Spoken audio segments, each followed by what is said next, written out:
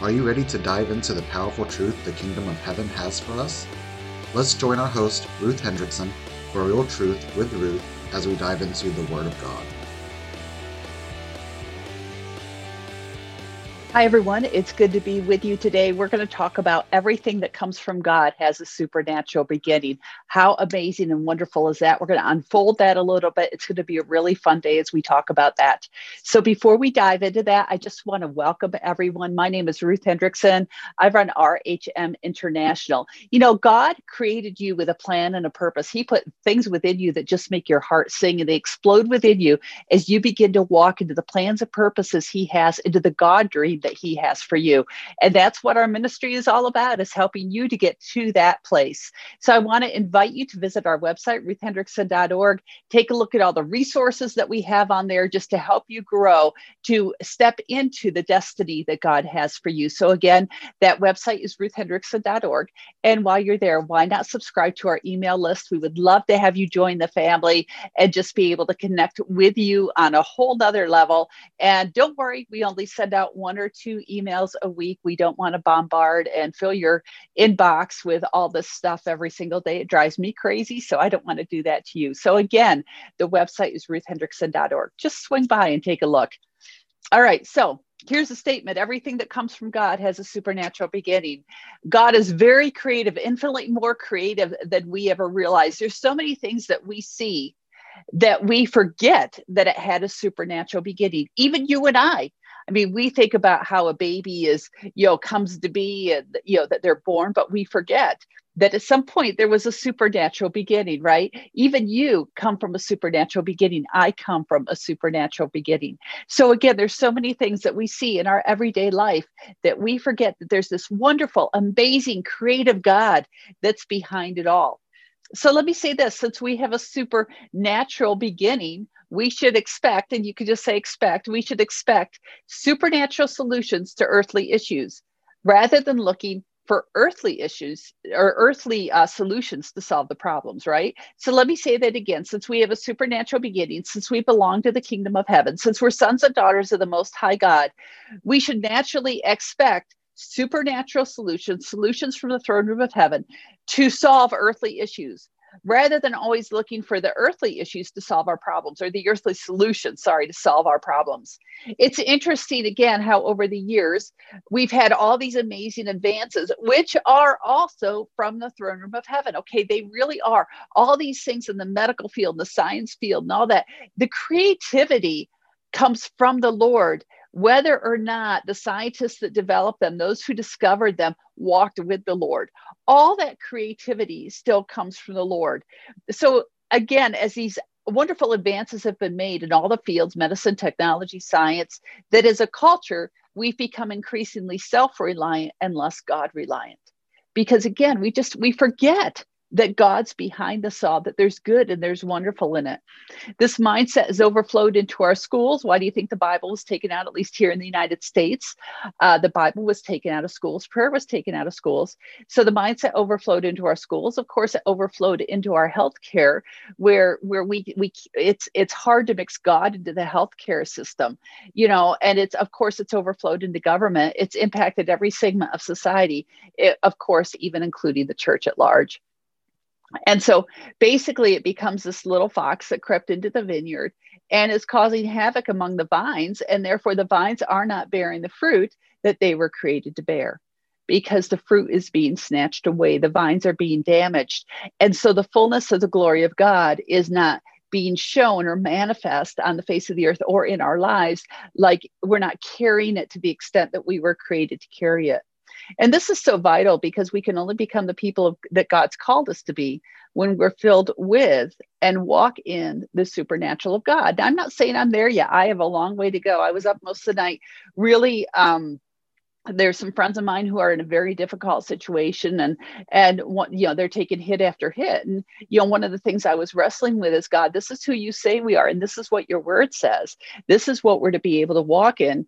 And yet here these friends are in this very, very difficult situation, which just breaks my heart.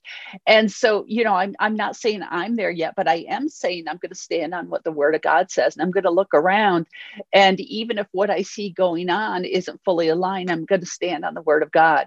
And I'm going to wrestle through these issues, because as we wrestle through them with the Lord, we're going to grow and we're going to learn. And there's going to be some things that we're left shaking our heads. And there's going to be other things where it's like that aha moment where the Lord shows us a key to breakthrough. Do you need that key for breakthrough? Do you want that key for breakthrough? Acts 1:8 in the Passion Translation, it says, "But I promise you this, the Holy Spirit will come upon you and you will be filled. You will seize power, or you will be seized with power." That's what that filled means there. You will seize power or be seized with power. "And you will be my messengers to Jerusalem, throughout Judea, the distant provinces, even to the remotest parts of the earth." When we look at the gifts that God has given us, and when we look at the dreams, the God dreams that we have, we need to understand that they weren't given to us arbitrarily. Your dreams, the dreams from God, were not given to you arbitrarily. Okay, it was given, those dreams were given with intentionality. Who you are, the DNA placed within you is very, very intentional. Remember what I said, you have a supernatural beginning.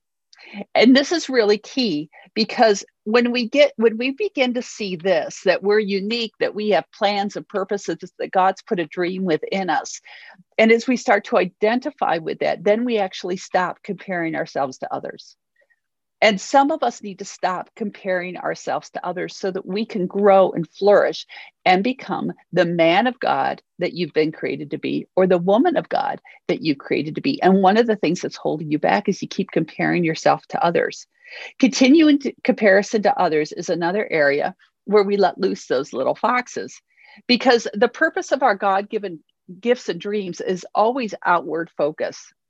And honestly, God doesn't say, to use only if you want to use it. There is an expectation when God created it, when he put that within us, there's an expectation or a mandate that we use what's been given to us, that we step into those plans and purposes, that we function from that place of a son or daughter of the Most High God, wonderfully created, supernatural beginning, walking in the fullness of what Scripture says. So there's a key here that we need to understand, that no matter what our sphere of influence is, as long as we're using the gifts that God has given us, we can be assured that he will pour out the anointing and the power that we need. Why? Because you are called to be a game changer. And what he has called you to do, you can't do on your own. What he's called me to do, I can't do on my own. Even with the best education, even with the best mentor, even with the best training, even with a slew of money, I can't do it without him. I can't do it without the Holy Spirit. You can't do it without him. You can't do it without the Holy Spirit. You see, the minute that we lean back and depend on what we've learned, rather than on the Holy Spirit, is the moment that we stop short of going for the fullness of the glory of God. 2 Timothy 3:5 talks about this trap, as it says, having a form of godliness, but denying its power. Oh, Lord, forgive me when I've had a form of godliness, but have denied your power. Because you see, when we do that, what happens is we have religion without the power. Do you have religion without the power? Oh, there's areas of my life that I need to grow in. How about you? At the risk of getting myself into trouble, let me put it really bluntly. The world has enough powerless religions. We cannot afford to allow the one religion with power to have its claws removed. We are called into a battle, and we have to fight it as lions and not as pussycats. And in case you forgot, we're slated to win. I've mentored over the years, I've mentored a lot of people who don't know what their purpose in life is. They're frustrated, they're unfulfilled. Usually it's because they have not been able, for whatever reason, to really connect to their anointing and purpose, or they're comparing themselves to others. So an example of this is I had somebody in my life who I was meeting with, and they had been away at a conference and listened to this amazing missionary. And what they did is they began to compare their life to that missionary. That's so easy to do. And so this individual I was mentoring with was ready to sell everything and move to the mission field. And that's great if that's the plans and purpose that God has for your life. If that's what you're called into, then yes, that's what you need to do. But if that's not your calling, if you're comparing yourself to somebody else and trying to step into their calling, it never works. So, and if everyone were to step into that, like go out and be the foreign mission, then who's going to impact governments? Who's going to teach in the schools for the kingdom of heaven and change the atmosphere in our school system? Who's going to raise the children? Who's going to, be the CEO of the company that provides water to millions, healthy drinking water? Who? Because again, God looks at the whole and he says, I'm going to put this one here, and I'm going to put this one here, and I'm going to put this one here, and I'm going to put this one here. So, so we go back to this person who I was meeting with. So if they're to have influence, let's say that their sphere of influence where God wants to plant them is in government. And if they went to an unreached people group rather than into local government or national government, whatever they were called to do, then we might applaud because they went into the mission field. But the problem is that they're in the wrong mission field, because their mission field is to be government rather than a foreign nation with unreached people groups. And it's really important to say, Lord, where is my mission field? And to recognize that it may not even be what the church defines as a mission field. We need to be stepping in. God has those who are to go to the unreached people groups. God has those who are to step into various missions fields, just like God has those who are to be pastors and teachers and prophets. God has those who are to be school teachers. God has those who are to be kings and presidents. God has those who are to be servants, like Joseph being raised up within the king's palace, raised up within government. God has those who are to be daycare workers and to take care of the kids in the safety of scriptural boundaries and health. Okay, so it's all these that come into play. God has those that are to be garbage collectors and praying as they go past each house, or delivering the mail, doctors and nurses and scientists. It's where are we called to be? Where is our sphere of influence? Where is our personal mission field where we're to go? So let's go back to that section of Acts. Again, Acts 1:8.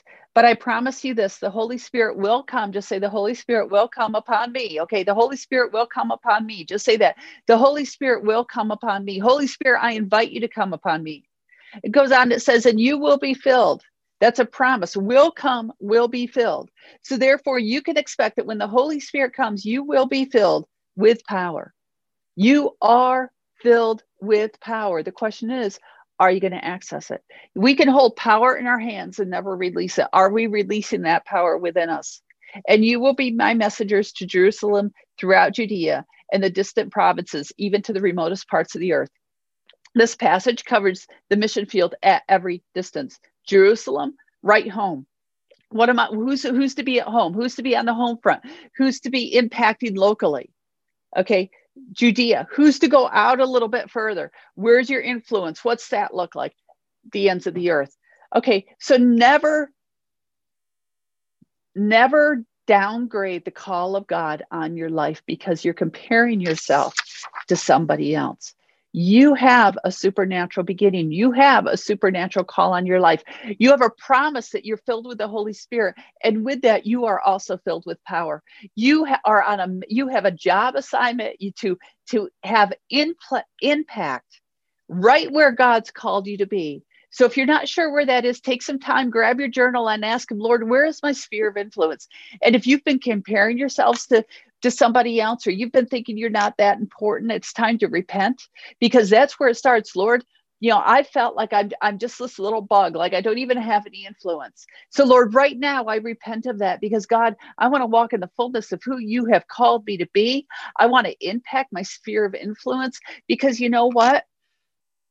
By impacting where God's called you to be, we don't know the ripple effects that can have down the road.